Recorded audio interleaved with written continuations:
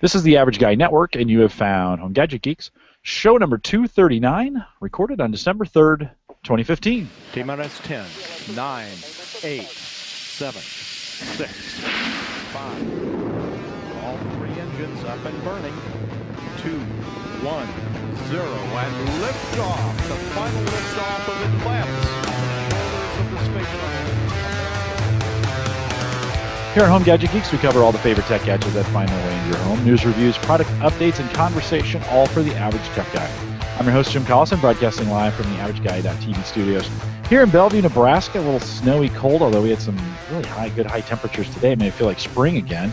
And, of course, we post the show with the show notes out at theaverageguy.tv.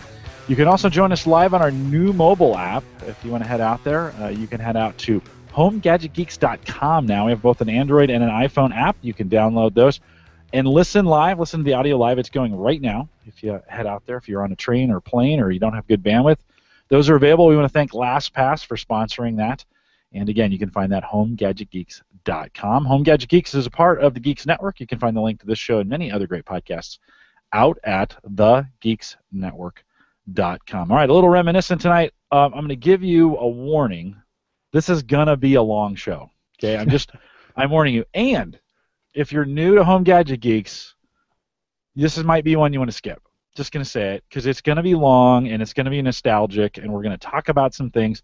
We're going to bring in a little bit of the current tech stuff that's going on, and we're going to bring that in up front. But we're going to spend the back of the episode, because today, and it's actually technically yesterday, but 5 years ago tonight. No, it's tomorrow. Thursday, was it the 4th? I thought it was the 2nd. No, I'm pretty sure it's the 2nd. We recorded it on the 2nd. We published it on the 4th. And so 5 years ago, let's just say this week, 5 years ago this week, we pushed out the very first, what we called in the day, Home Tech.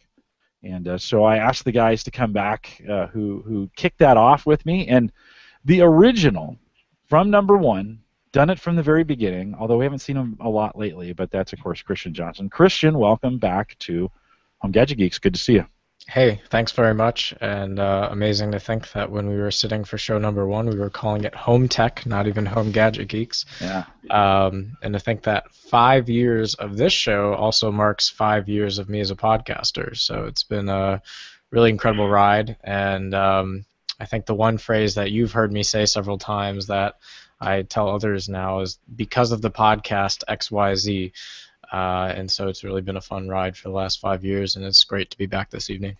Yeah, we'll talk a little bit about because of my podcast type thing for you. It's kind of going to, as we go through a little bit of nostalgia, we're going to walk through that. I think a lot of things in your life kind of happened because you were on this podcast, which is really kind of amazing to think. And so it's been a good run. Christian, why haven't we done a Cyber Frontiers in 2 months now? Well, see, when you get to the 400 level of any computer science curriculum that's ranked in the top 15 in the world, there's this course called compilers, and don't be fooled by any introductory language that may appear in the course syllabus. It's essentially 15 weeks of writing your own compiler for, in this case, the Ruby programming language. And so comes associated with that are all sorts of time suckers that really just take all the enjoyment out of being well rested enough for a podcast. So we're hoping to get back to Cyber Frontiers after finals gets out the door and comes in winter break, and we'll be pushing out some new content for that. Wow, very cool. Good excuse. And a guy who has even a better excuse because he started, Andrew, we had to go way back today and find out when you started. It is show 11. That is the official start for you. You were in early, and of course Andrew is in Melbourne. You're still in Melbourne, right? You're still hanging around there? We're still in Melbourne. Yeah, we moved 4 or 5 weeks ago. Yeah, so I kind of watched it on Facebook. Yeah, we've been in that house for 6 years. Yeah, and did you take the solar panels with you? We like show 120 something. We talked about your solar panels and you putting those in. That went on ad nauseum. I think everyone in the world was sick of hearing about that. I never was. My wife. So did you take them with you? No.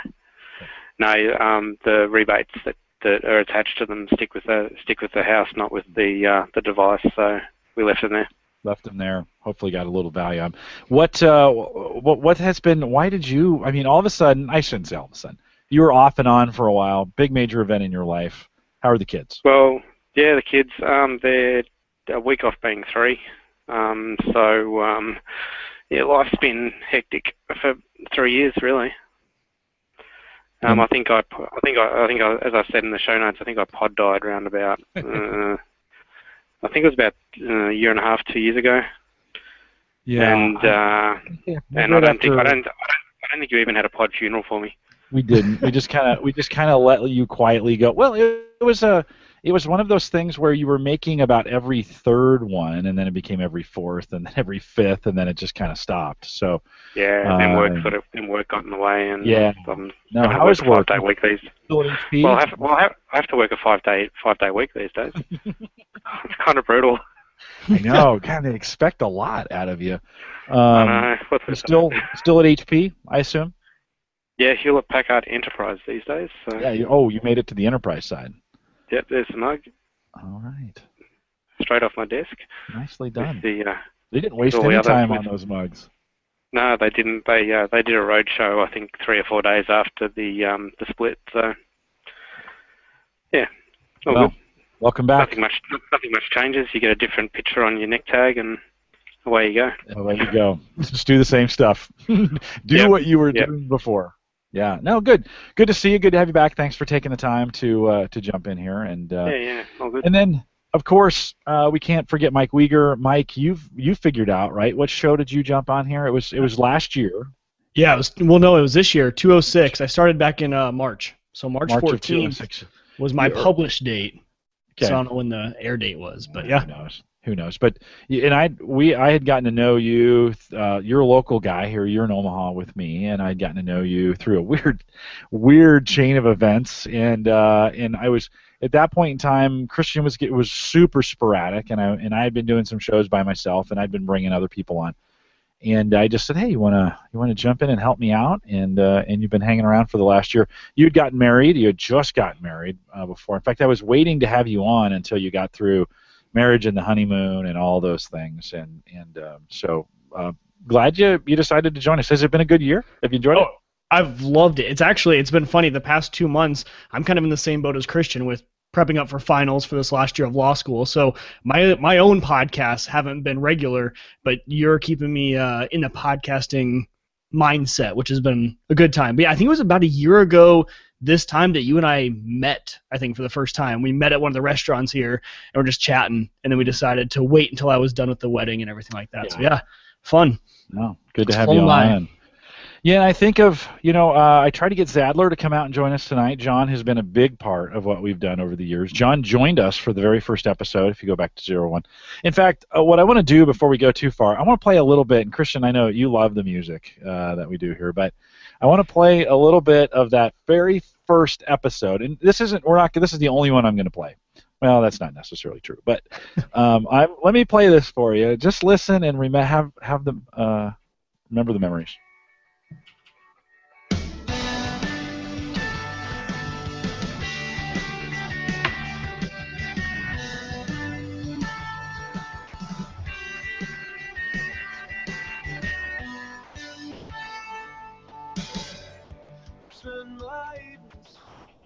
Welcome to the Home Tech Podcast Show number 1, recorded December 2nd, 2010. There we go. See, December 2nd, I told you. Tech issues.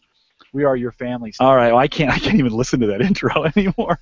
That goes way back. That intro written by Adam from my son's band, and we played that intro for a lot until Brian Burgess actually wrote the intro music that you hear today was written by Brian Burgess. But Christian, I hear you humming that all the time. That's got a little special place in your heart, right? Yeah, I think it still manages to reminisce around the halls of Gallup every once in a while, and certainly in your earbuds more than once a month. So yeah. Well, and that intro made its way over to Fitness Tech, a podcast I did about 30 of. That goes back to the Spartan Radio era. We did Fitness Tech, Spartan Radio. Home Tech at the time. I was crazy. I was doing. At one point, I think I had 5 weekly podcasts going on.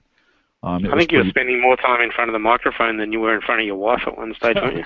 Well, people were wondering. Yes, they were Not starting much to has wonder. changed, Andrew. Well, what we want to do tonight, as we think about, reminiscing and going back, is if you're out there listening live tonight and you've got a moment, something, favorite moment, something somebody said, whatever in that. Tonight would be one of those nights to call that in, and I've got the voice line open. You're not going to make it live on the program. We don't have that one up. I've got the voicemail app open in here. And we'll just play those voicemails. It'd be great. We're going to be going on for the next hour and 20 minutes or so, and so there's plenty of time. But pick up your phone, dial 402-478-8450, and if you're listening to the recorded version of us, you should be listening live. Come over here on Thursday nights, 8 p.m. Central, 9 Eastern. But I'll say that again, 402-478-8450. Call that in. Leave a voicemail. We'll play it right here. Ted had actually done that. Let me make sure I got that part turned off here. Ted had actually done that last week. We've been talking about those little battery. I don't know if you guys have seen this, but they have these new battery sleeves that go on. They're little sleeves that go on, and they're supposed to extend the life of the battery. I guess when a battery gets down, I think they start at 1.4 volts, and when they drop down to 1.3, most electronic gadgets say that they won't take them anymore. The voltage is too low, and supposedly these battery sleeves extend that. They fake the equipment out to make it read 1.4, and you're supposed to get the whole life of the battery. Ted had called in, and I'm going to play this because this is what we do on the program. Ted had called in and had some questions about this, so let me play it. Hello, Jim. It's Ted from Chicago. I'm calling to make a comment about the battery sleeves that you mentioned in your episode 233. There's a bit of controversy about those. The technology is not new. It's been around for decades. There's multiple electronics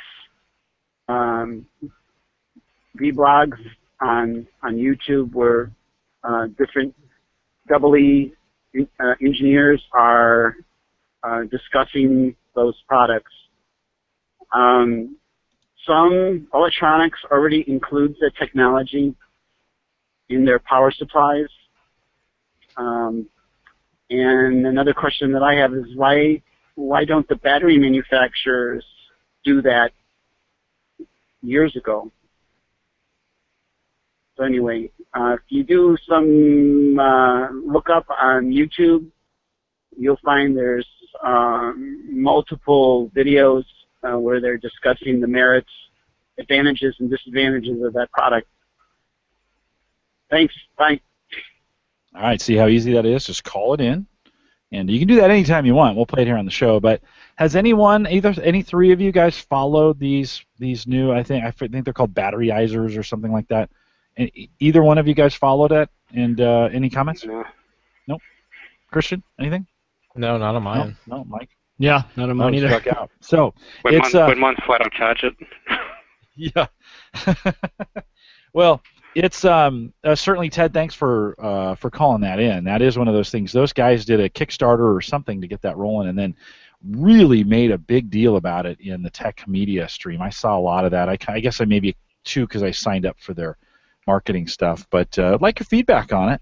If I considered it, and I think they're $7 each, and you're supposed to use them multiple times. So a pretty interesting technology. So, Ted, thanks for calling that in, and appreciate that. If you got questions or comments, you want to answer that. Again, 402-478-8450. All right, we talked about a few critical moments here in the program when we talked about the very first one, and by the way, if you want to go to any of the shows, the old home tech ones, HT001, you can go back and listen to that if you want to. It's all you have to do is search on the page, HT001, get you there. So any of those can be found that way. And then I think at some point, around 190, I think, somewhere in there, I changed over to Home Gadget Geeks. I can't remember. I should have looked that up when we went from Home Tech. Maybe somebody in the chat room can look that up when we went from Home Tech to Home Gadget Geeks. But we already talked about John Zadler coming on. First video show, Christian John was asking, do I have video documentation of you at age 15?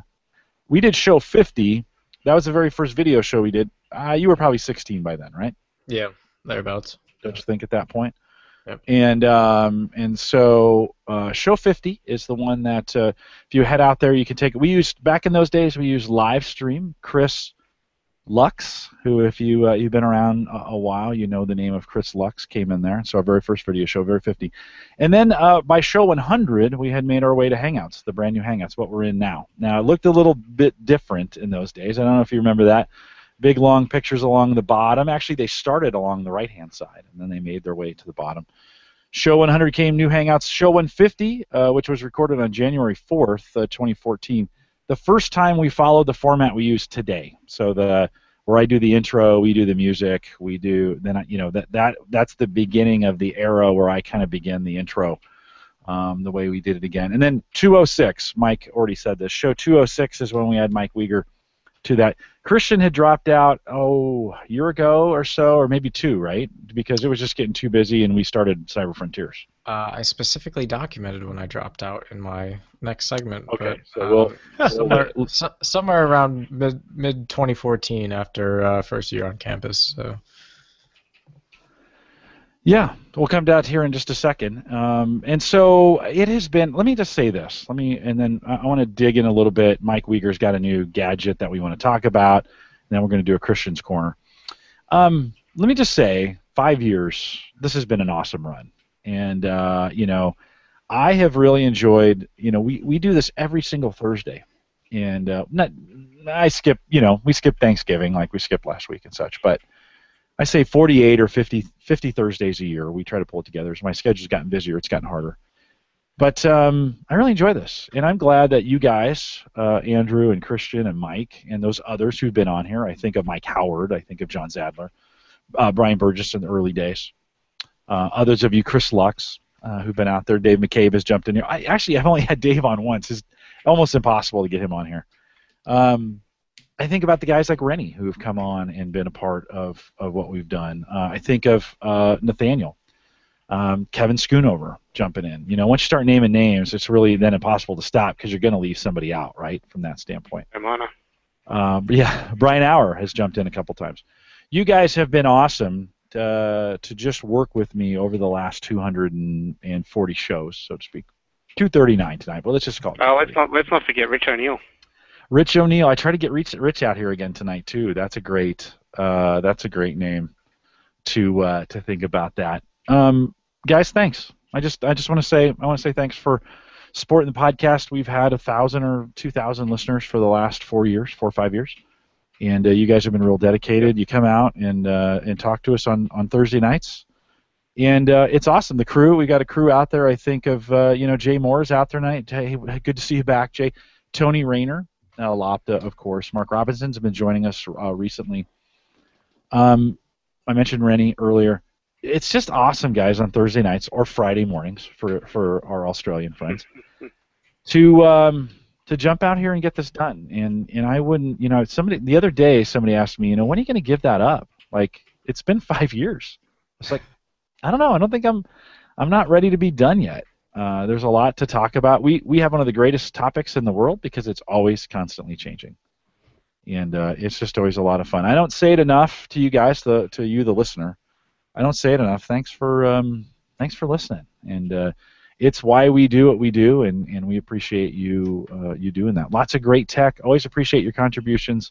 Love it when you can help. Love it when you can jump in. I appreciate all the folks that have written blog posts, that have done have tested stuff with the Average Guy Tech Scholarship Fund, have purchased things through Amazon so we can make that work. I think if we've got, we're doing baby monitors for Lopta and for Kyle that'll have some technology in them. And actually, Kyle showed me, he sent me a link. If you're not a part of our Facebook group, facebook.com/groups/The Average Guy, he showed me 2 versions of what he's thinking about, and man, they're kind of cool. I'm like, these aren't the Fisher Price baby monitors that that we had 20 years ago. So some cool stuff. So thanks for doing what you do. Thanks for using the Tech Scholarship Fund, and thanks for hanging out with us. Mike Weger, we had speaking of the Tech Scholarship Fund, a really cool gadget that we saw, and thanks to Kevin Schoonover, he actually dropped this in the Facebook group a couple weeks ago. It immediately sold out. But we bought this kind of Kangaroo, which you can only get on Newegg. It's probably maybe not the only place. I couldn't find it on Amazon. But this Kangaroo micro PC that literally is, well, I'll let you kind of describe it, Mike. It showed up on, Santa brought it early for you. Yeah. Well, Talk about it. I was going to say, talk about pivotal moments in a podcast. If you can take a Mac fanboy and get him onto Windows 10, I don't think you could have any more of a pivotal moment than that. That's true. At least that's from my point of view. But that's very true. Yeah, so here is the entire micro PC. So it's super tiny. This is actually an attachment that can pop off, and in the future they're going to come out with different attachments for the bottom, but this is the standard one that comes now. So this is the entire thing, and it's still powered on, so obviously you can tell it has battery life, so you can take it with you. I think it's about 4 hours of battery life. Wait, that thing's got a battery in it? Yeah. Oh yeah. Oh yeah, it's awesome. So the main purpose they kind of create these. If you go to the website kangaroo.cc, you can see that they're really trying to focus on mobility. So this is my entire Windows 10 computer, and I can take it with me and plug it into any HDMI monitor, and I have my computer with me. So smaller than a laptop and completely mobile. So it's kind of nice. One really cool feature is you can actually just plug in your iPad, connect it via USB, just like you would to any other computer, and you can use your iPad as a monitor. So because this thing has a battery in it, you can take this in the car with you and open up your iPad and your screen, and you can have a full functioning Windows 10 with your iPad. So kind of cool. They've kind of made some really interesting tweaks to this thing to make it mobile. The thing I've been impressed with, so obviously this was, I'll just say, my first experience with Windows 10, and really beyond work, where I do, I don't do technology at work. I do contracts and law, boring stuff. So I don't really get to utilize Windows at work, and still we're on Windows 7 at work. So this is really my first time I would consider playing with Windows, trying to see what I can do with it, have fun with it. And I've been shocked how much I enjoy it. I'll just go ahead and say it. I'll get it out there early. I'll say, yes, I enjoy it. I was shocked how personal it actually was. I've always given it a bad name, but it's actually not that bad. So I'm playing with Windows 10 on it, and how powerful this little PC is. It's kind of shocking. I've been playing around. I've been sending Jim a bunch of messages all week with testing the video quality.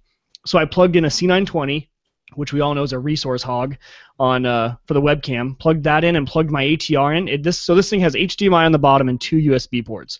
One of them is USB 3 and one of them's not. So plugged that in, and I recorded a full 1080p video and sent it off to Jim, and it was flawless. It was perfect quality, didn't stutter, didn't lag. So really impressed with kind of the powerful nature of this device. 2 gigs of RAM.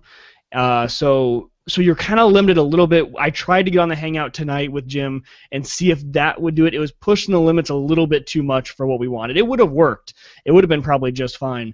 But for those things, maybe not powerful enough. But still, for something this size and for the price point, I think it was $100 or a little bit more than that, maybe, Jim? $99 right now. Yeah, $99. So for the price point, I couldn't believe it. Yeah. Is the battery in the dock then? Is that? I don't believe so. Here, I guess I don't have anything running on it, so I can just pull it. Nope, still running. Wow. So yeah, so this is the dock, and they already sent out a survey asking what kind of stuff we'd be interested in as consumers. What kind of connections do you want? Do you want, a LAN port? Do you want stuff like that? So kind of cool. I'm interested to see what they're going to come out with for that dock. But the thing I like about that is these guys kind of thought about that. They thought, hey, okay, we're coming out with a product now. It's new, but what can we do to make it, kind of so we can expand on it in the future? Yeah. So we're not kind of having people have to buy the thing all over again. So with the dock, it was kind of a nice thought for them, which I enjoy. And I was most surprised I put Plex on it and started playing movies off of that off the Drobo. So the I had to say Drobo. So the videos are on the Drobo, and then streamed it via Wi-Fi with Plex, and it played great. Yeah. Oh, it plays awesome. I was streaming. I wasn't using Plex, but I was just pulling some videos off of my QNAP, same sort of thing, playing them on there. And I was thinking there would be some sort of lag, with the display or something like that, pulling those videos down, and there wasn't. It is 802.11 AC, so you've got the latest Wi-Fi technology in there, for consumer grade, which is pretty cool. So you've got pretty fast Wi-Fi in there. Jim and I were talking about maybe connecting up a USB, and then you have an Ethernet port, so I could wire in, which would be interesting to see if that increases the speeds at all. But overall, I've just been kind of shocked at actually how flawless it runs. Clicking around, wanting 10 Chrome windows. I try to kind of max out my Chrome windows and Word and PowerPoint, and it does fine with it. So I've been very impressed with it so far. John Stutzman says out in chat, it's kind of like a Lumia 950 with Continuum, and if you've been following the Windows news at all, you know that the 950, it's not only kind of like it, it is like it, and it's cheaper, right? Now, you don't have the phone capabilities, but if you wanted something portable, like you're saying, to take along with you, pull out of your bag, plug it into a monitor, you can plug it in with a cable at any hotel. Now, all hotels would have an HDMI port you could plug into their TVs and just swing that TV over, and bam, you are up and running. Well, we talked about this a while ago. We talked about we talked about maybe phones being the one device that you carry around with you, and you just plug them into a dock wherever you go, and that is your entire. That's this. Yeah, just like you said. That is what this is. You add this to a phone, and I think it's the future. I took this thing to work and plugged it into the monitor at work, and it was just kind of cool that you could do that. I took it and plugged it in. I have an HDMI monitor, and it fired right up and worked, and it's pretty cool. Yeah, I'd love to see it have, and I don't know, maybe it does. I'd love to see it have a charging port that's other than that proprietary one they sent you, and that it's got kind of a unique cable that goes into the bottom there that powers the whole thing up if you want to put it on power. And that's not your typical standard connector like a USB. I think it is though. Will it work off that port on the side that you have on there? Well, no. Micro? Okay, Yeah, so this one. I don't think this is proprietary though. I've seen this charger on other things. But I'm just saying it's not a USB. That's not a cable you typically carry with you. Right, exactly. Right? Yes, I understand what you mean. Yeah, it would be nice to be able to charge on the micro USB that they have on the side. I actually haven't plugged anything into that yet, so I'm wondering if you could. That side here. Let me keep you in focus here. Put that up to the camera really fast. Yeah. That port right there, if that would charge the battery or charge the whole thing and make it work, that would. And maybe it does. Honestly, I haven't checked that out yet. So there's the bottom. Micro SD right underneath it, and I think up to 64 gig. Right. One thing I do wish they would have included out of the box is an audio jack. There's no so getting audio out of it is interesting. If your monitor doesn't have speakers, and you don't have any way to do USB speakers or anything like that, it does have Bluetooth in it, so built-in Bluetooth. So I actually run just a Bluetooth mouse and keyboard on it. But audio is just a little bit weird trying to figure out how I would listen to audio on it. But I'm sure that'll be coming. That was part of the survey, wondering if everyone wanted audio jacks. And they're just limited with space. They filled that entire thing up down there. But you got to think if you eliminate the power port, you could charge on the side. So yeah. Make room. Well, the Bluetooth, I just reviewed that Otixo. Did I say Otixo? Alexar, sorry. The Alexar boombox. That's it's USB, or I'm sorry, it's a Bluetooth based.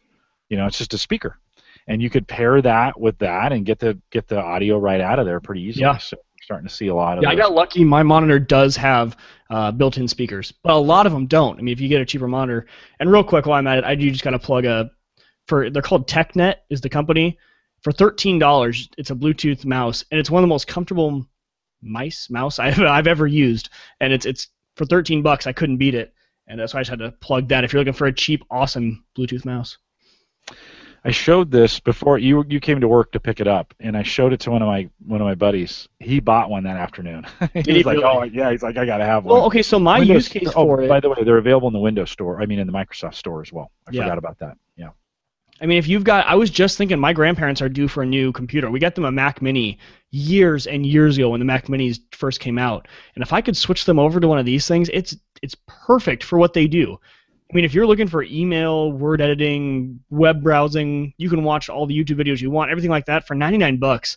I don't know if you can beat it.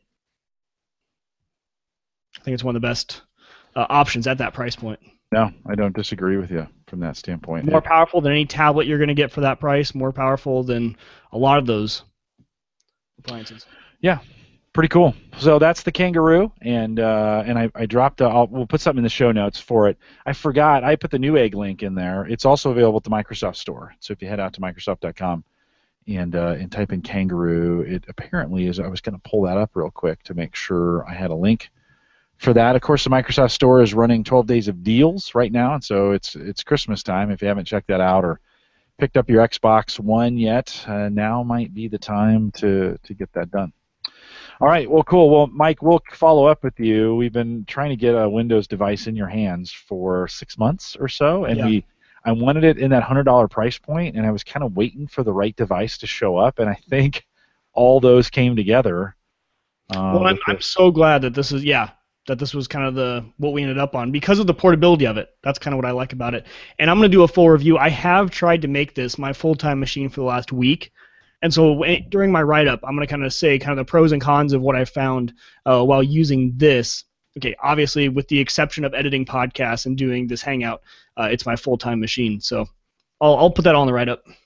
Yep, that sounds good. And then if you buy it at the Microsoft Store, it's actually a signature edition, which means no bloatware on there from the manufacturer. I don't think you saw any of that. I certainly didn't when I bought it off Newegg. None, no. Yeah.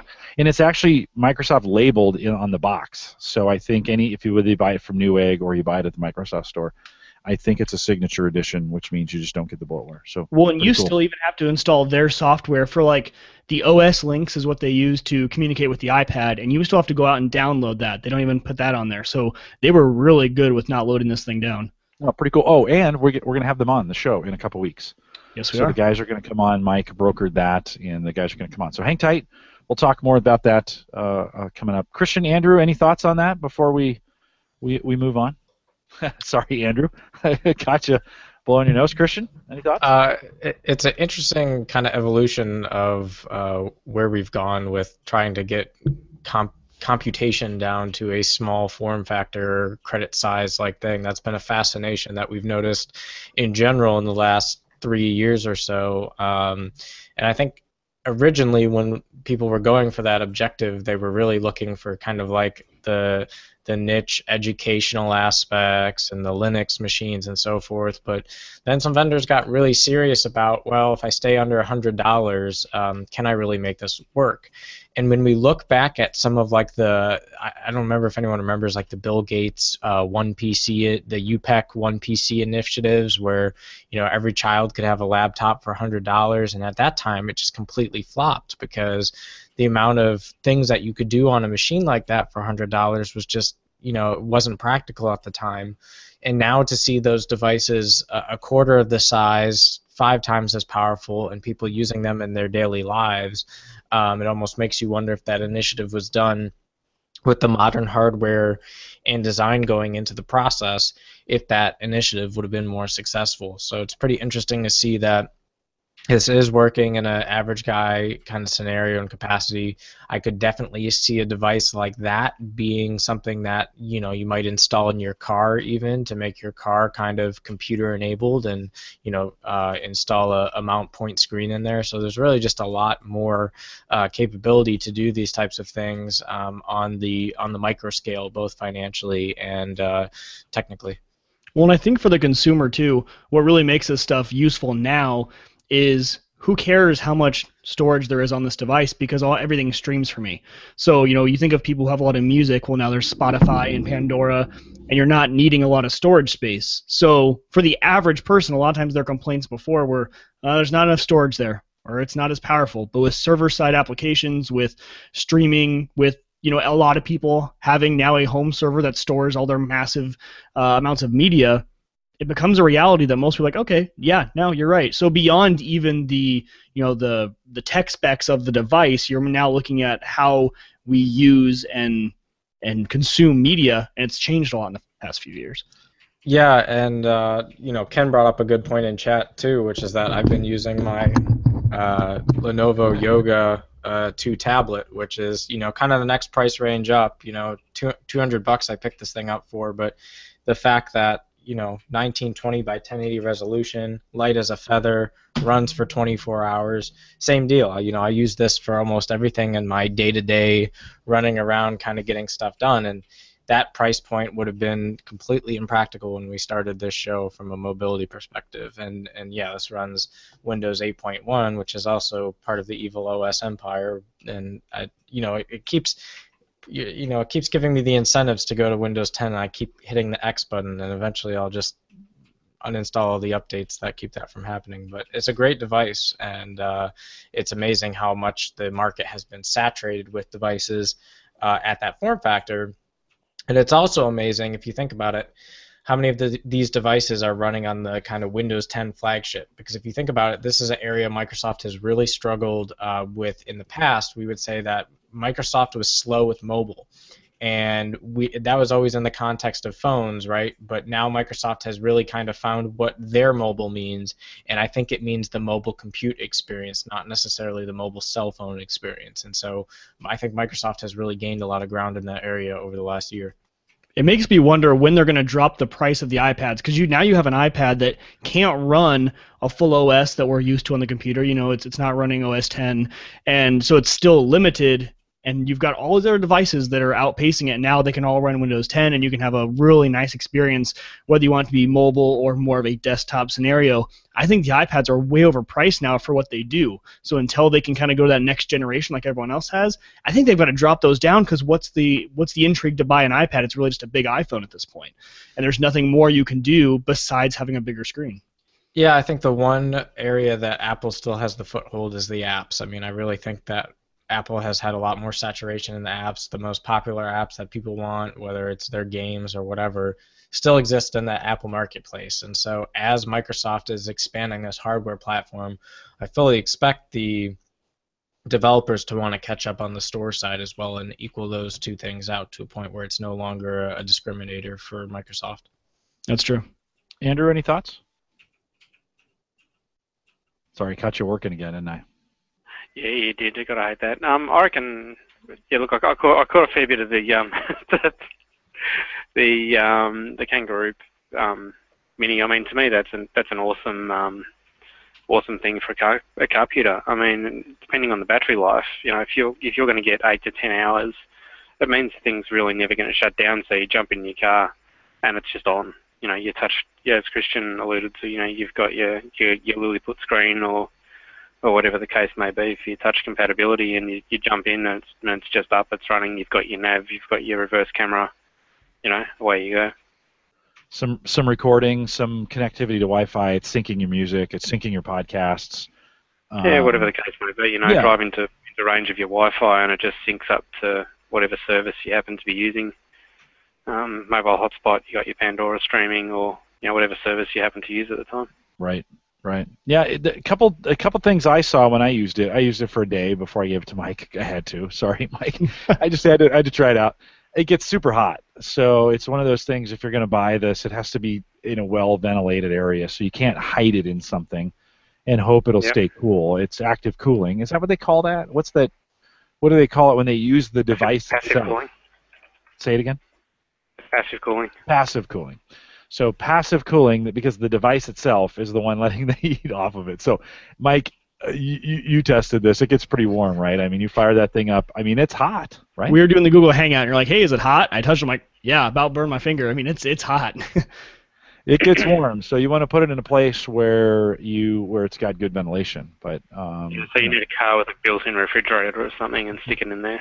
In the vent, just in the vent space, so it can get. Yeah. Well, and I always thought, too, they could easily make a battery extender pack for that plugged in. You think you've got that jack on the bottom, and it could make that L bracket where it just connects into it, and then there's your 8 hours of battery. I mean, it comes with 4, which is crazy. Like in that little thing, it can run that PC for 4 hours. It says it right on there. Yeah. So. Andrew, sorry. It's nuts, isn't it? Really, when you think about it. Yeah. But it's Moore's law too. You have the size, you increase double capacity.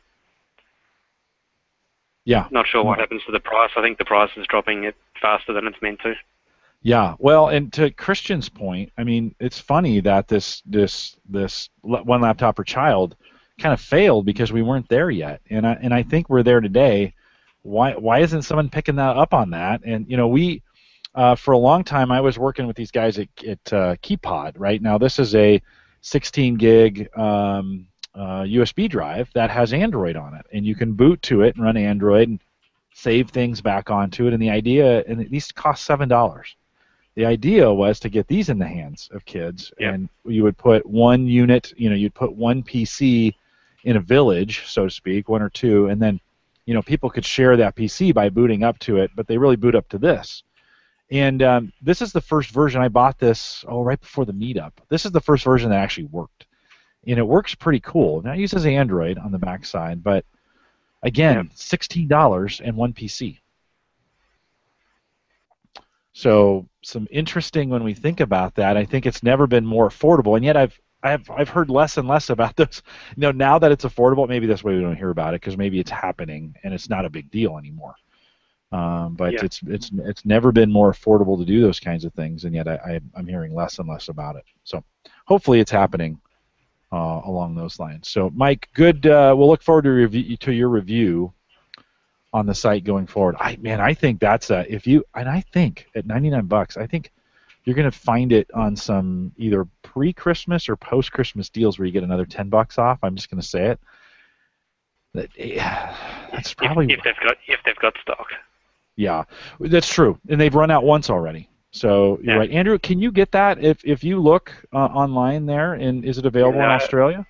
I had a look on Newegg before. They won't ship it without a freight forwarder. Okay. So and it's out of stock anyway. So I guess the demand's there. Yeah. Well, you probably find that they put it up on the bargain sites. As soon as it comes back in stock, and everyone goes, grabs it. Yeah. Well, and you'd think it's a new product. I assume at $99 they're making some money off this thing. Oh yeah. And so it's the price point's got to be lower than that. I'm always sorry for you guys in Australia. It's really hard. We've got all this stuff, and then when we ask, hey, can we get it there? And you're like, no. Sorry. Dell was running those minis. I bought that for my wife. I think it's a 3080, model 3080 or something like that. Those 99, and they were going Black Friday 99. They're a little boxier. They're about that thick, but they're about the same size. It's a PC, HDMI, two USB ports, about the same price range, about the same processor, just a little bit bigger of a form factor. And Sarah's been using that now for 4 or 5 weeks. I think I bought that a ways back. Same type of deal. More RAM. I got 4 gig of RAM in that as opposed to the 2 gig. Yeah.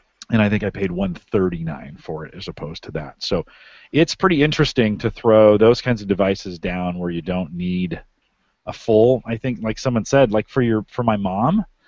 We just replaced my mom's computer. We put a desktop in for her, and now I'm kind of wishing, $99. I could have just put this in. Yeah. We'll take the box, make it a server for you, and then, get her a Kangaroo. Dude, you're so smart.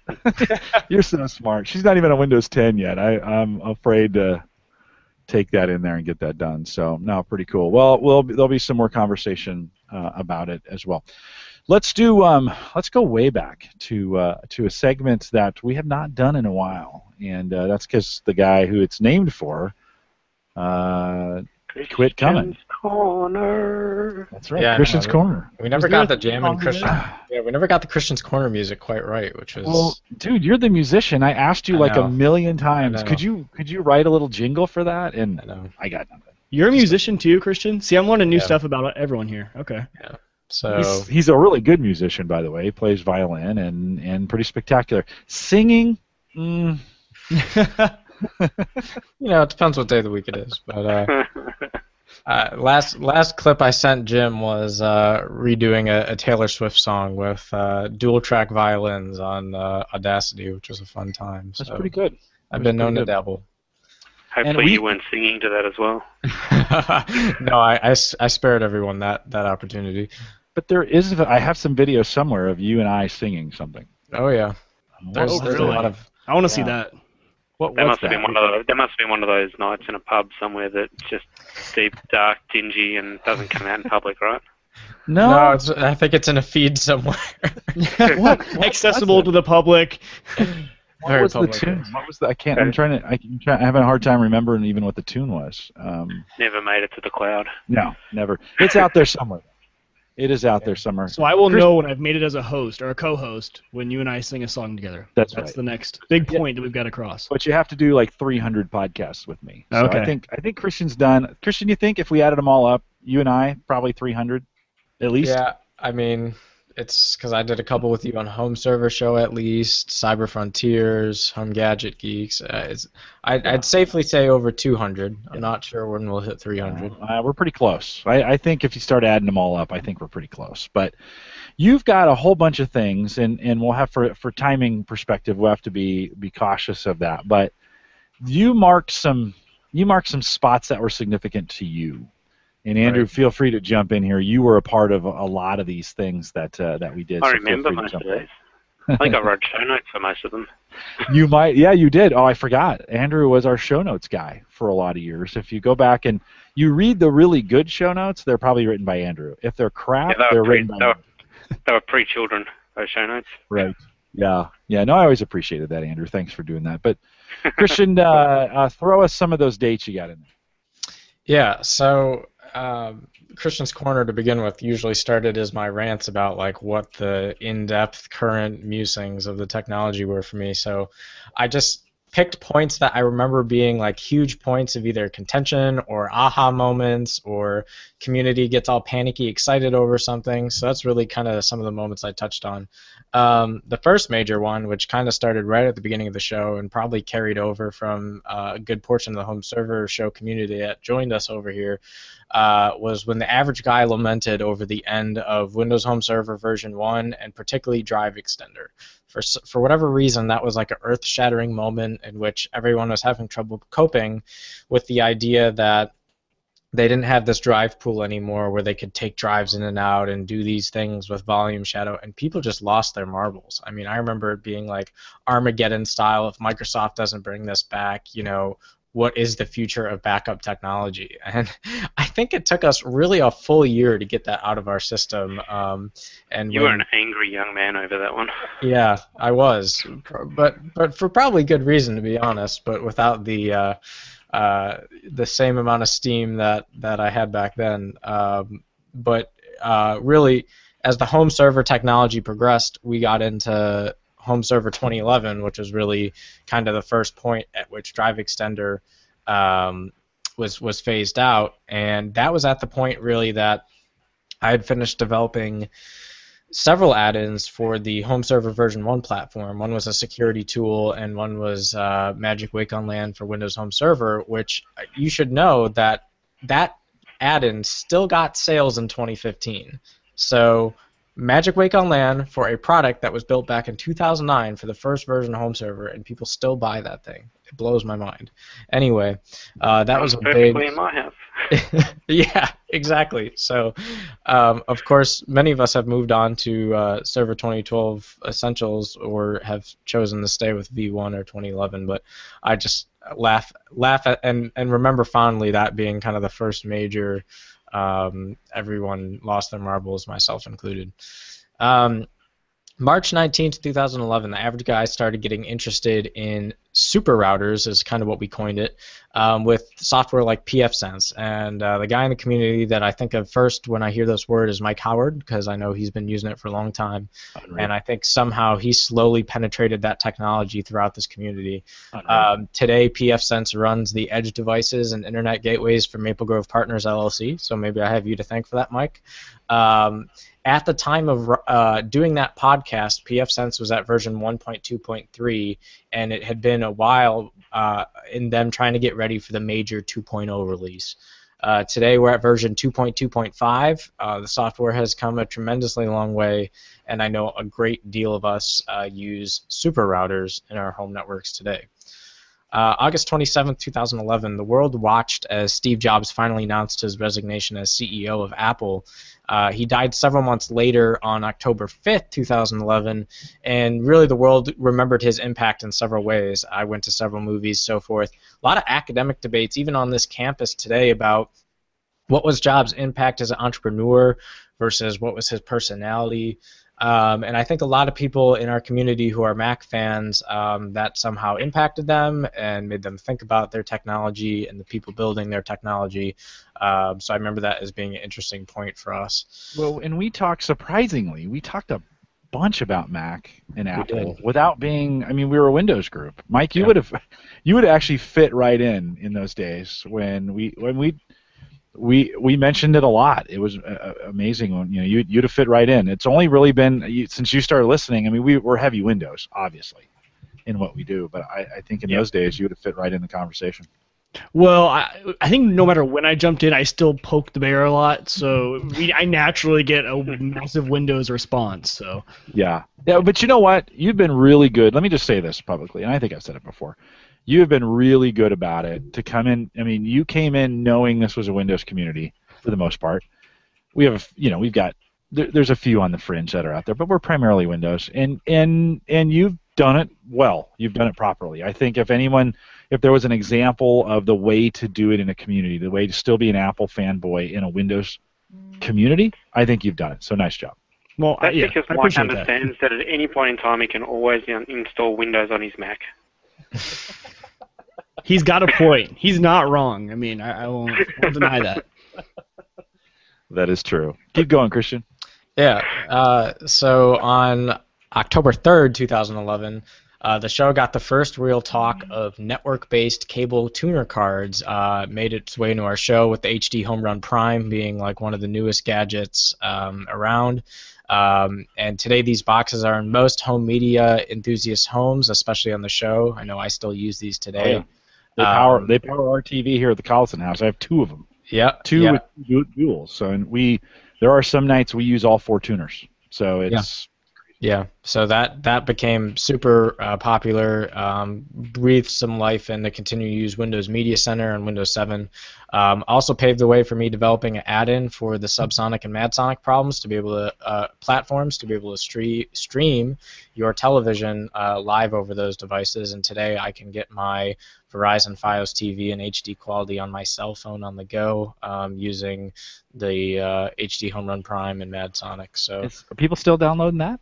Oh yeah, and it's on your website. I let you exclusively have That's true, it is. Eventually, the developer. Go ahead, Andrew. The HD Home Run Prime also got a trial run over VPN to Australia via Windows Media Center, if I recall correctly. Yeah, we tried we tried OpenVPN for a while too for trying to stream television, and it just didn't get quite right. And then the Madsonic platform really paved the way when Prime came out. So technology everyone is still using today, 4 to 5 years later.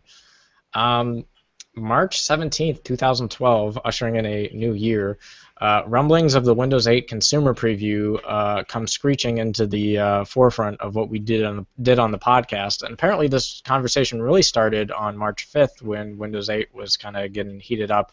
I remember those being some of the most intense conversations that the show had ever done.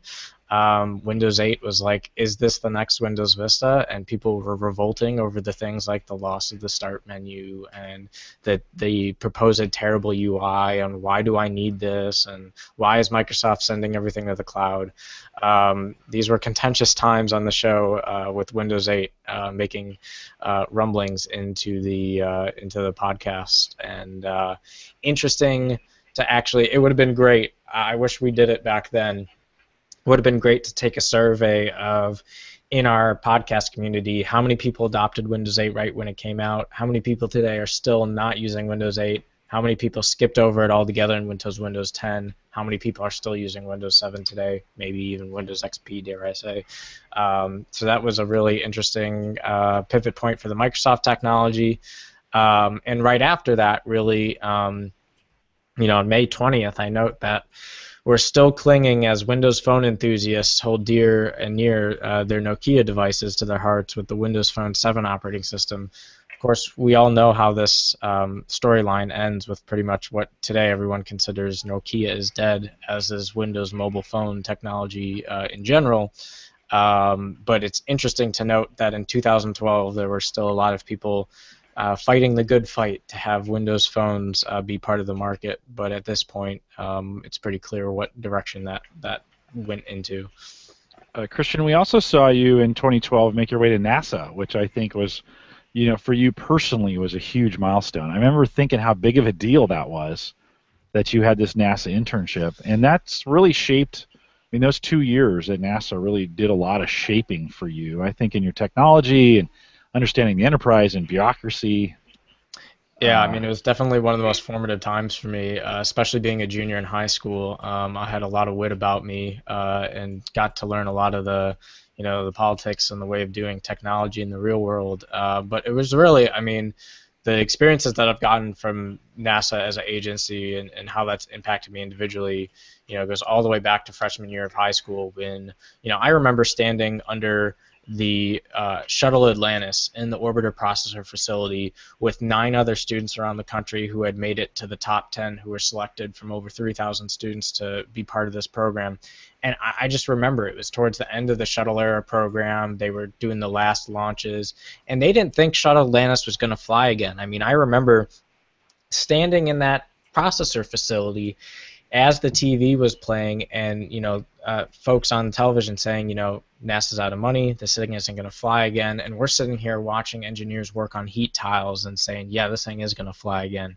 And really, ever since that day, all throughout high school, NASA was really influential for me. And so when I started interning with them as a junior in high school and really getting involved, it was the first big exposure I had to this world of big data that we find ourselves in, which comes to no surprise that today big data has intersected with my work in cybersecurity and has been kind of one of the forefront things that I focus on in my daily technology evangelism. So yeah, you're definitely right on with that. No, for sure. And you also have a note in here about the Raspberry Pi, which I can't believe we've been talking about Raspberry Pis now for 3 years. Yeah. I mean, I think it's honestly one of the most underrated but most pivotal things in the technology, because like we were talking earlier with things like the Kangaroo today, none of those things would have been possible if something like the Raspberry Pi really didn't break the market and show that this was possible. I mean, today, sitting down in the basement are brand new Raspberry Pi B models that cybersecurity students use. They're used all throughout the world for education. There's this new manufacturer called Chip that basically does the same thing Raspberry Pi does in a fraction of the size, has built-in wireless and Bluetooth, $8. And so it's just amazing how much we're continuing to drive that competition and what the impacts are. So amazing that, yeah, we're well into our 3rd year of the life of Raspberry Pi, and it's had a huge impact on the enthusiast community. And I think they announced a $5 Pi device of some kind just recently, like in the last week or so. Yeah, there's a few going around. I don't remember who's behind the $5 one. It's $8. It's the Raspberry Pi the organization. They're calling it the Plus. No. Yeah, it's released by them. It's a bare bones. It doesn't have a network interface and. Yeah. A couple other things like that. But the sheer fact they can sell it for that cheap, like you're like, oh yeah, wow. I mean, it's crazy. Andrew, are you seeing, now that you're officially enterprise, you've always been that, but we haven't talked to you in a while. Are you seeing smaller devices, Internet of Things, making its way into the enterprise, and are you guys having to support those kinds of things and such? No, we're not. We've seen a few clients try to use them, but they're not really ready for the mainstream adoption yet. So I think once IoT becomes a bit more accepted, I think we might see it start to hit touch screen devices and things like that. But at the moment, yeah, they're not really picking it up. The client I'm working with at the moment looked at deploying about 800 Raspberry Pi based touchscreen appliances with card scanners and printers and junk like that in them, but they just decided that the platform itself is just that little bit unstable, particularly where it doesn't have the backup and the ability to shut itself down. That seems to be the real killer with it, and that's been my experience as well. Just running Kodi via OpenELEC, you have it powered off your TV power supply. If you forget to shut down the Pi before you turn off your TV, which is your USB power source, 5 out of 10 times the thing corrupts the card, so you got to rewrite your card and then reset it all up. And to me, it just became a bit of a pain in the ass. Sure. So still not quite there. Still not quite. Yeah. No. I think, but I think the competitors are going to come there. OpenELEC have just released their own hardware, based loosely on the Pi. So that's quite interesting. I can't remember what they call it. It starts with a W. Weber or something like that. But that's WeTek, WETEK. So that's OpenELEC based. Works with your analog digital tuners, cable tuners, as well as playing all your normal content like Kodi would. So there's some stuff that's coming to market. Yeah. But I think it'll be interesting to see what happens in the next probably 6 to 12 months. And why do you say that? I think a lot more of the enterprise is going to get their head around it and what they can do differently with it, and they'll build their solutions to be more robust.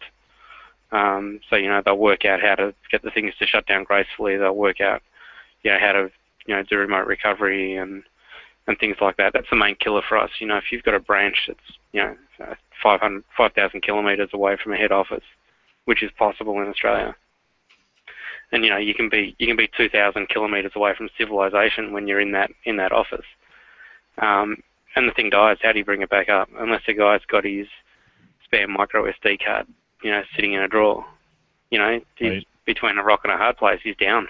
Right. Right, and so you're saying in the next 6 to 12 months that will probably change. Yeah, if it changes, then I think they're going to be, they've come a long way, and I think they'll be in a good space. Yeah. Cool, Christian. You had we talked about NASA, but I think the second most important milestone that we've gone through with you is the University of Maryland. Yeah. And what's even crazier is I've been out there a bunch to see you. It feels really weird that I never knew. Think way back to the beginning. I never knew. And by the way, Andrew, they are trying to get me hardcore out to Sydney. So if I'm going to make it to Sydney, I'm going to make it to Melbourne, and we're going to go see. So that's going to happen. Hopefully, that'll happen sometime too. But Christian, work took me out to Maryland, and you're out there. Talk a little bit about that experience. Yeah, I mean, it was really something that kind of grew throughout the show, going from high school to college. And I remember doing several podcasts on how the heck do you get yourself into college, and how do you finance that? And those were some really interesting times for me, I would say. But University of Maryland has been a really eye-opening experience and really incredible in my third year now, and finishing up 400 level courses in computer science and cybersecurity. And honestly, as a rising freshman, not even here yet, I would have never expected to be doing the things that I'm doing here today. It's amazing how much being in the Cybersecurity Honors College at Maryland, concurrent with all these significant events in cybersecurity that have been happening in our country, has really had such an impact on my life and on the technology and on the research that I do. To think that we've drilled through things like Heartbleed and shell shock and all sorts of vulnerabilities, to think that we've watched target breaches happen when think to academic institutions like the University of Maryland losing all of our socials and serving on the task force for that, to think that OPM breached and lost all 22 million of the federal government's employees' records. I mean, these are all things that I've sat and watched unfold as being bigger and bigger cybersecurity issues, whether be something all the way out in government or something very commercialized like Sony getting attacked and targeted. It's really amazing to watch how much more of a social, economic, and financial wow, I just said the same thing twice.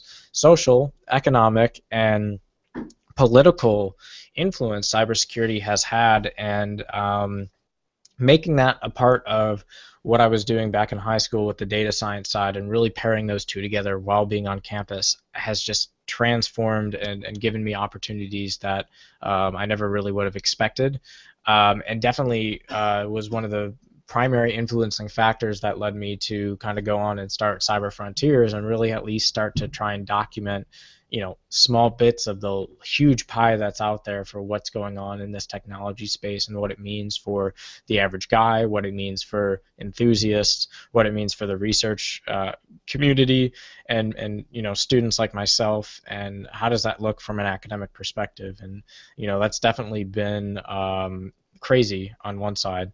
And on the other side of it too, being in DC, being on this podcast, it's amazing the amount of people that I've met that listen to this show in the DC area long before I moved from Buffalo. It's amazing to think that Jim is now my boss at certain places and certain times of day at Gallup and DC headquarters. And these are just all things that kind of evolved as a result of coming to the University of Maryland and continuing to do the podcast, which has really been a great experience. No, for sure.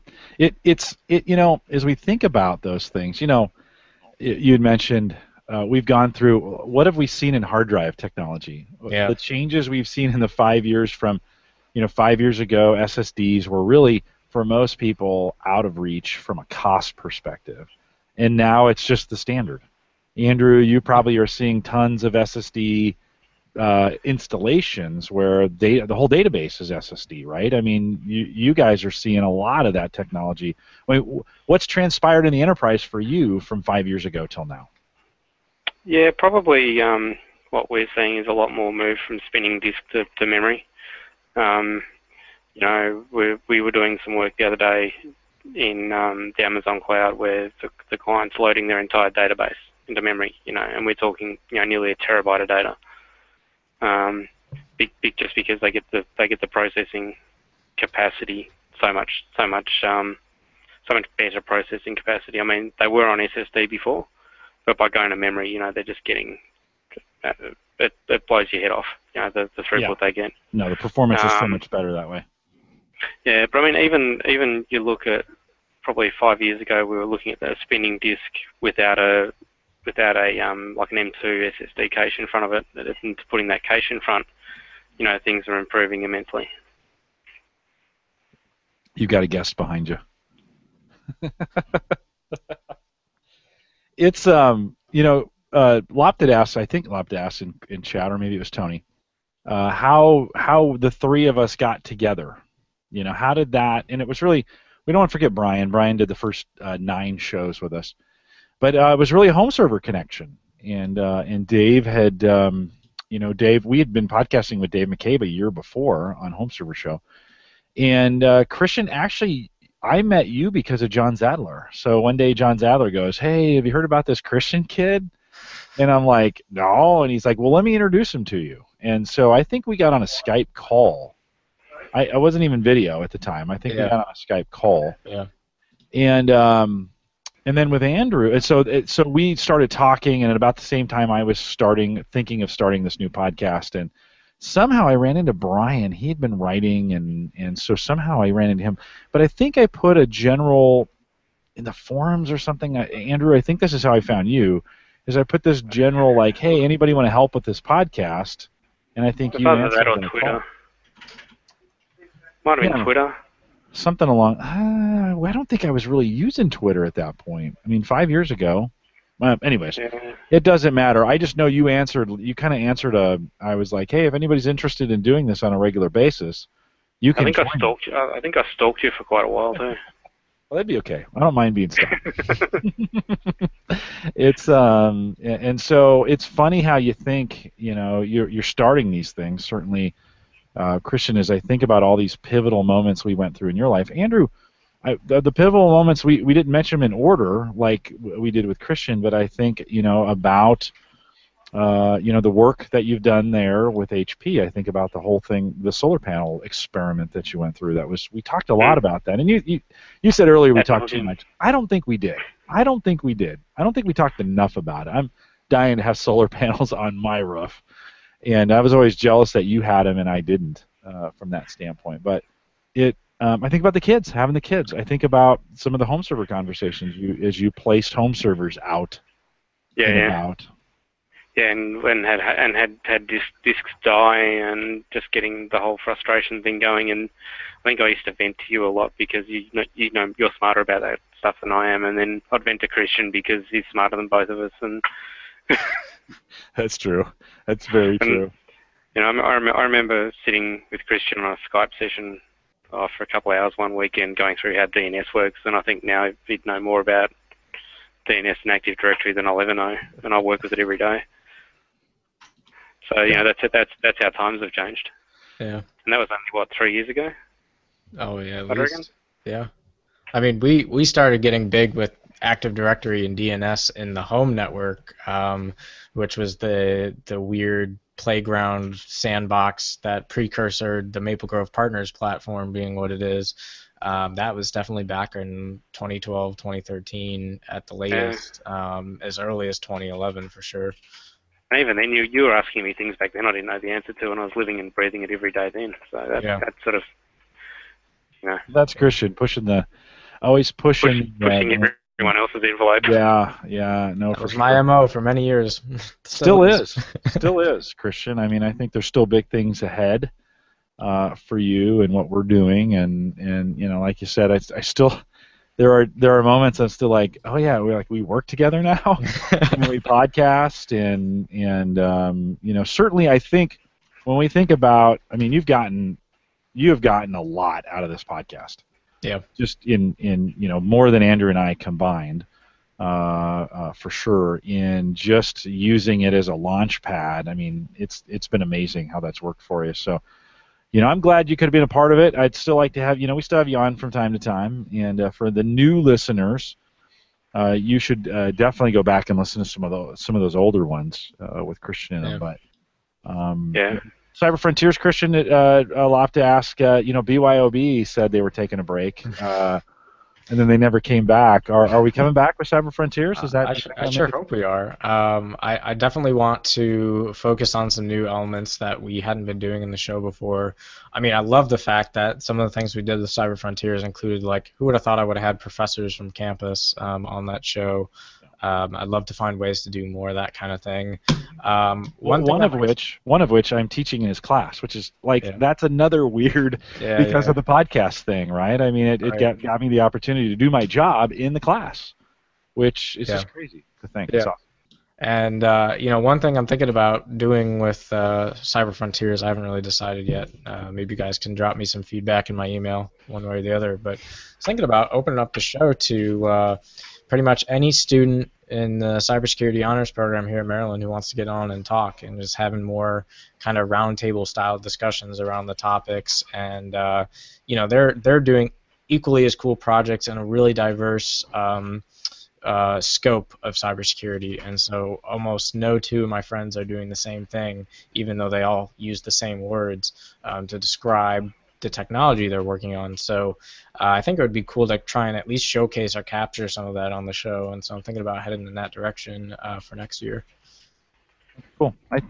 I think both you and I have just gotten super busy, and it's just one of those things that'll have to rest probably until we got to get one in during the winter break and get a few things cranked up. But be good to and somebody asked in chat, is BYOB still going? No. I think it's pretty much done. I don't know. Mike Fauché would know that for sure. We just had Mike Fauché on Home Server Show a couple weeks ago, and I think he's going to join us permanently out there on Home Server Show. So if you are a fan of Mike Fauché, you want to resubscribe to Home Server Show, it'll be back. Dave is in the middle of a move again. And so again. He's moved more times than I have in the last 5 years. No, I know that poor guy. I don't know how he does it. We're planning a move in 2018, and I'm already stressed out about it, and that'll be the first move in 17 years for me. And so you've been there a while, though. Yeah, we've been here since 2000. Here in the beautiful words, though. I have to be quiet, not say it's too loud. The beautiful words the other night that were said when Sarah goes, "Well, we're in the new place, and you have your own studio," and I was just like, "Oh, yes." That's what you're getting told now. Yeah, that's true. Yeah, you probably. It'll still be a basement. Yeah. I hope not. Well, it doesn't matter. To be honest with you, it's wherever I get a chance to podcast, and I'll make it happen. You guys have seen me do it in airports. That was another. I've actually twice have podcasted out of airports, and we've done it. I've done it. I did Home Server Show from the steps from in front of a building at the University of Southern California, and just stealing some Wi-Fi and making that work. Christian, any other significant, as we think about, you had a bunch, we kind of zipped through the end there, but any other significant things, moments for you before we wrap it? For me personally, no, I think that's a pretty good wrap. I think one technology piece that we talked a little bit about with SSDs, but that I think is going to continue to pile on and on is, if you didn't have a 2 terabyte drive back in 2011, you weren't a cool kid on the block. And if all your media smarts didn't have 2 terabyte drives, what were you really doing with your life? We reached the point in the beginning of 2015 where now we're debating between whether or not 3 terabyte drives or 4 terabyte drives are more affordable. Today you can go on Newegg and buy 6 terabyte and 8 terabyte hard drives. We're seeing hard drives that are going to have easily reach the 18 terabyte threshold in the next 5 years or so. I think that's going to be one of the most pivotal, important things that continues to power this data revolution that everyone is so wrapped up in, because now we're going to be able to continue to find ways to, in the same amount of space, store the continuing, keep up with basically the demand growth and the demand curve for data just showing up everywhere in our lives. And I think that's going to be really important for the consumer as well going forward. Mm. Yeah, I don't disagree. Although the hard drive discussion has kind of died, its fervor has really diminished just because I don't think it's an issue. The drives are so large. If anything, what I'm hearing guys say is they're too large for backups. Like if I have 10 terabytes on a drive, how seriously, that's that's going to be difficult to back up. And if it fails, that's you back it up to your old NAS. Exactly. Yeah. Well, it's just it's a lot of eggs in one basket, at that point. So that's when you start doing RAID 1 with 10 terabyte drives. Isn't that crazy? But you know what? We thought about that about 1 terabyte drives years ago, right? When I remember thinking when a terabyte came on the scene, we're like, man, that's huge, So, Mike Uyghur, let me ask you really quick here. In your year, what is podcasting? What is being here? And what has that done for you? I mean, it's a short time window, but what's it done for you? I think for me, just being in law school, obviously, being in law school is obviously learning the law, learning how to think like a lawyer, but also learning how to present like a lawyer, how to speak like a lawyer. And so being on here, I think, has really developed my interviewing skills. You are someone who brings on guests into the show, and really cool guests that we really have to, get information out of and learn from, which is something I don't do in my podcasting stuff on my side. So I think it's really taught me a lot. I've really tried to look at you because you have become so good at interviewing people, and I think that's partly from Gallup, partly from podcasting, partly from wherever you've gotten those skills. But I think for me, it's learning from you on how you interview people.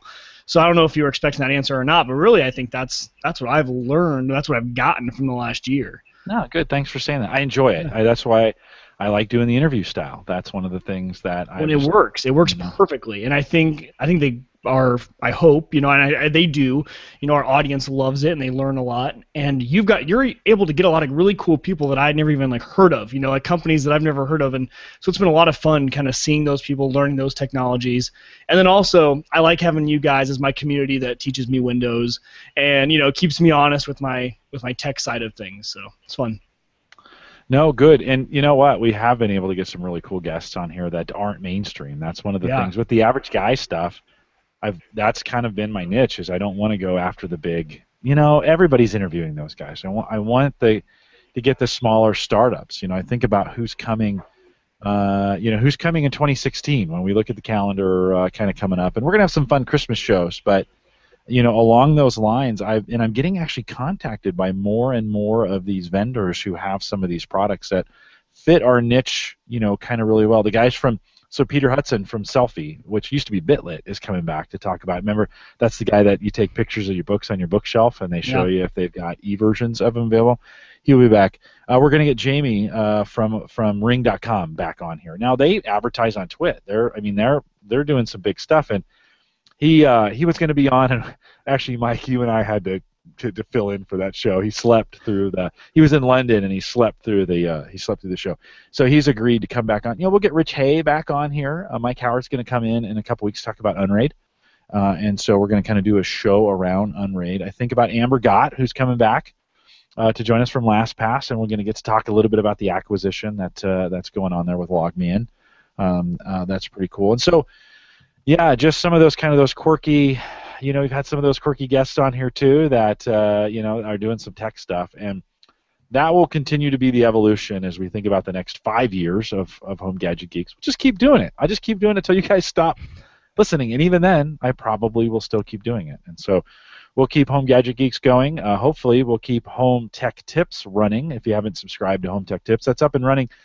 I get 6 or 7 of those in a row, and then I take a couple weeks off. Just shorter versions of the show. I need to steal a few from you, Mike, to put in there from your show. Just kind of short 5-minute tips. Hopefully that are helpful to you. Schoonover gave me a bunch, and so I've been rolling through those. If you haven't subscribed to Home Tech Tips in a while, you might want to take a look at that. An interesting relationship with Silicon Prairie News. And I've been working with Ryan Pendle over there at Silicon Prairie News. If you haven't checked one of those out, little 4-minute podcast, you don't even have to subscribe to it. Just listen to it on the page. Love your feedback on that.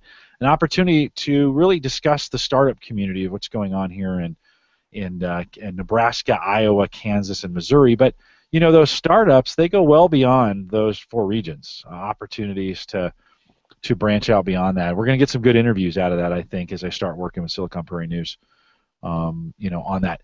Of course, the Average Guy Tech Scholarship Fund still available for you. We're going to, and you know, hey, take advantage of that and write some reviews. Christmas time, don't forget to use the Average Guy Tech Scholarship Fund as you go out and purchase from Amazon. And I appreciate the work that you guys do when you get that done, and that's super helpful to me as well. Well, gentlemen, as we kind of come in for a landing here in an hour and 30 minutes, I want to say thanks. Andrew, I know it's always we're always coming in at your lunchtime, and one of the things I always appreciated is you took the time. Yeah, lunch-ish, you know. Depends on daylight savings time, if that's where we're at here in the United States with it. But, Andrew, thanks for your commitment and dedication in years past to what we've done here, and good to have you back on. And good fun. If life ever changes, I've left you on the shelf for now, just because I know the kids take up a ton of time, and work is busy, and sometimes you have to make. Once we're in our new house, I'll start working from home again on a Friday. Yeah. Let me know. Love to have you back on a regular basis. And by the way, you bought me my very first podcasting microphone. So I don't know. Blue. Yeah, it's right here, right behind me, right there. So. Okay, gathering dust. Still there.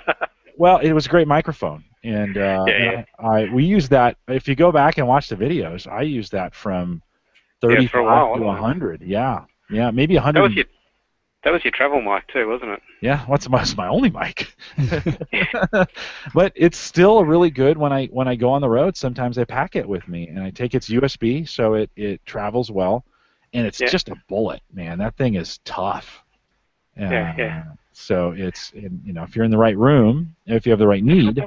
That was ages ago. That was what, 2.5 years ago, maybe. Maybe 3. 3 years ago. Maybe 3.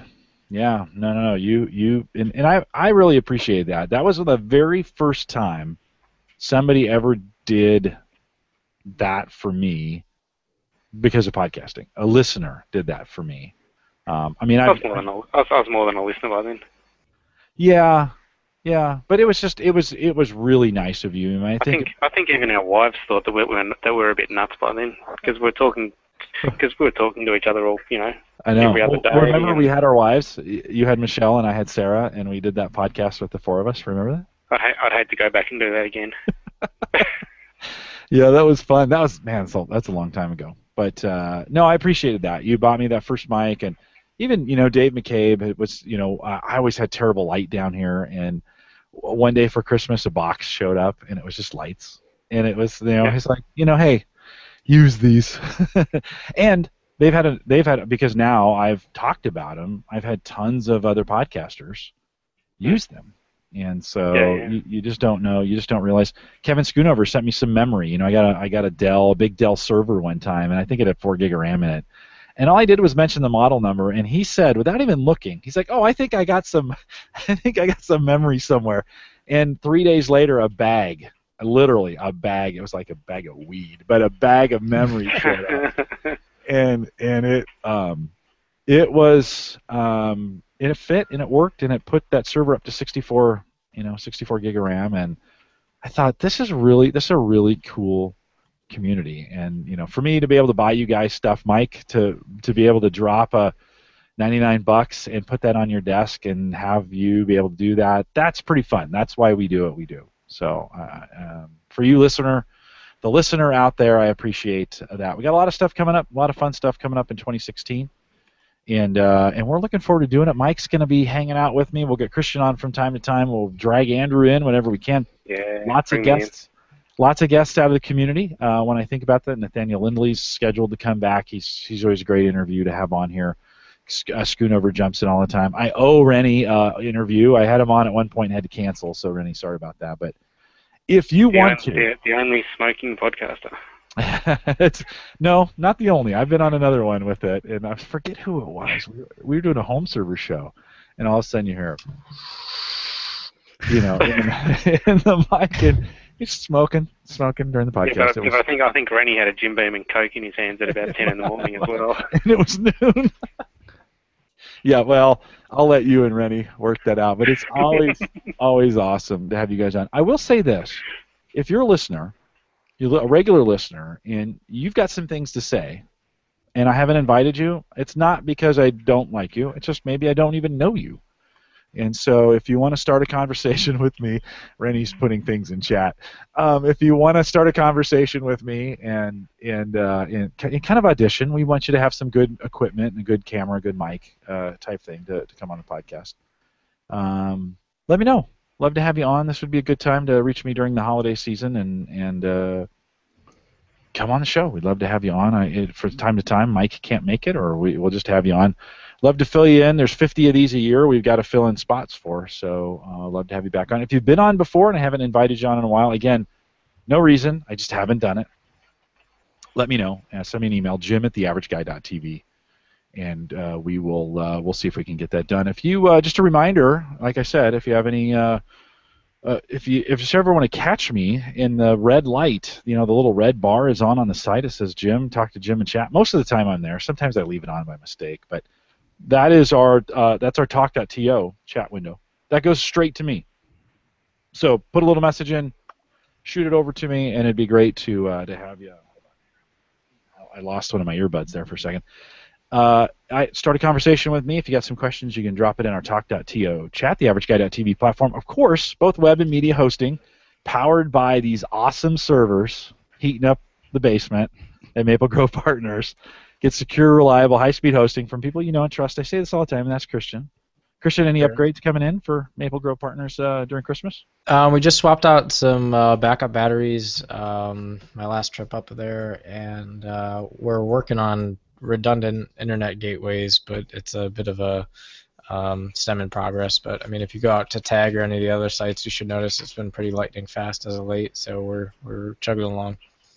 Cool. And I just had a guy today ask me some questions, and I said, "Hey, about podcasting." I said, "Well, you start at Maple Grove Partners." Yep. So if you want to start podcasting, or Christian's setup is perfect for podcasting. WordPress works like a charm. Media hosting works like a charm. You pretty much get unlimited. You can pretty much do whatever you want. It's pretty much going to be handled by Christian. And about every 4 weeks, he sends you a note and says, "Check your site. It's blazing fast." So you want to if you want to do that, and really, it's $10 a month. So super cheap, a great way to get in. Check out maplegrovepartners.com. Great way to do it. And of course, you can, if you haven't started doing this, I'd encourage you to do it. HomeGadgetGeeks.com and download the apps, put it on your phone, and you can listen to this thing on the road or catch it that way. There's plenty of ways to do it in podcatchers, and many of you do that as well. But sometimes if you haven't done it yet, check it out. I'd love some feedback on that app. HomeGadgetGeeks.com will get you there. And I just want some numbers on the site. Rennie, I think, had asked me right before we go here if I had numbers on the most popular show that we've done from the very beginning. That's a good question. That is a great question. Definitely the one with the 2 Aussies on it. Yeah, when we had, you know what, that was a pretty popular one. I am not going to lie. That one was good and funny and did pretty well. I certainly, from a YouTube video standpoint, I've looked at this several times. When we think about the YouTube videos we've done, let me switch over to this real quick. Actually, I think it's Christian talking about Windows Server. Was it 2012 when it first came out, Christian? Do you remember doing that special first look with me?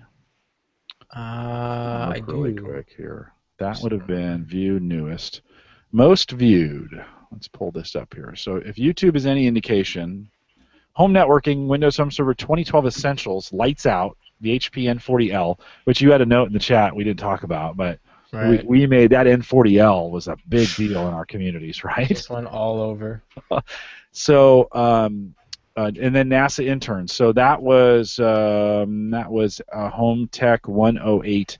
That has done almost 8,000 views on YouTube. That video. That is an hour and 53 minutes long.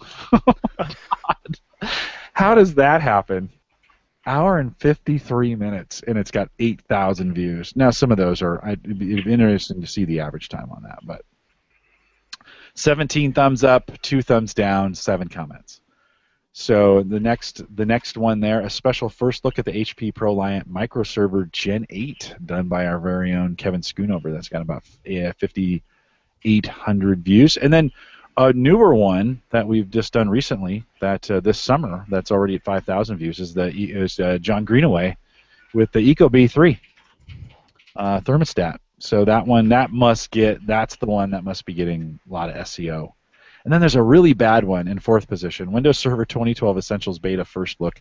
That's me. That's an early video, Ustream video with the Yeti. So if you want to take a peek at those, you can find them out at the channel, out at our YouTube channel. Check that out as well. We are live every Thursday night, 8 p.m. Central, 9 Eastern, out here at the AverageGuy.tv live. If you're /live, I always leave the slash out, but theaverageguy.tv/live. And if you are joining us for the first time, thanks for hanging out through a long podcast. We've done 239 of these over the last 5 years. Congratulations to everyone here and the community for making it through many of them. And I had a listener this week who said he's listened all the way since 1. Wow. And yeah, it's like, seriously?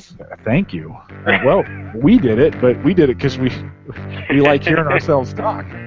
I always appreciate it. I think there's a few out in the chat room that have probably been with us. There's some long stays out there. Yeah. Yeah, no, that's the best part of the community. And with that, we'll stay around for a little bit of post-show as long as you guys can stay around, and that's the advantage to come out to the live show. If you're new, join us Thursday nights, 8 p.m. Central, 9 Eastern on the Average Guy.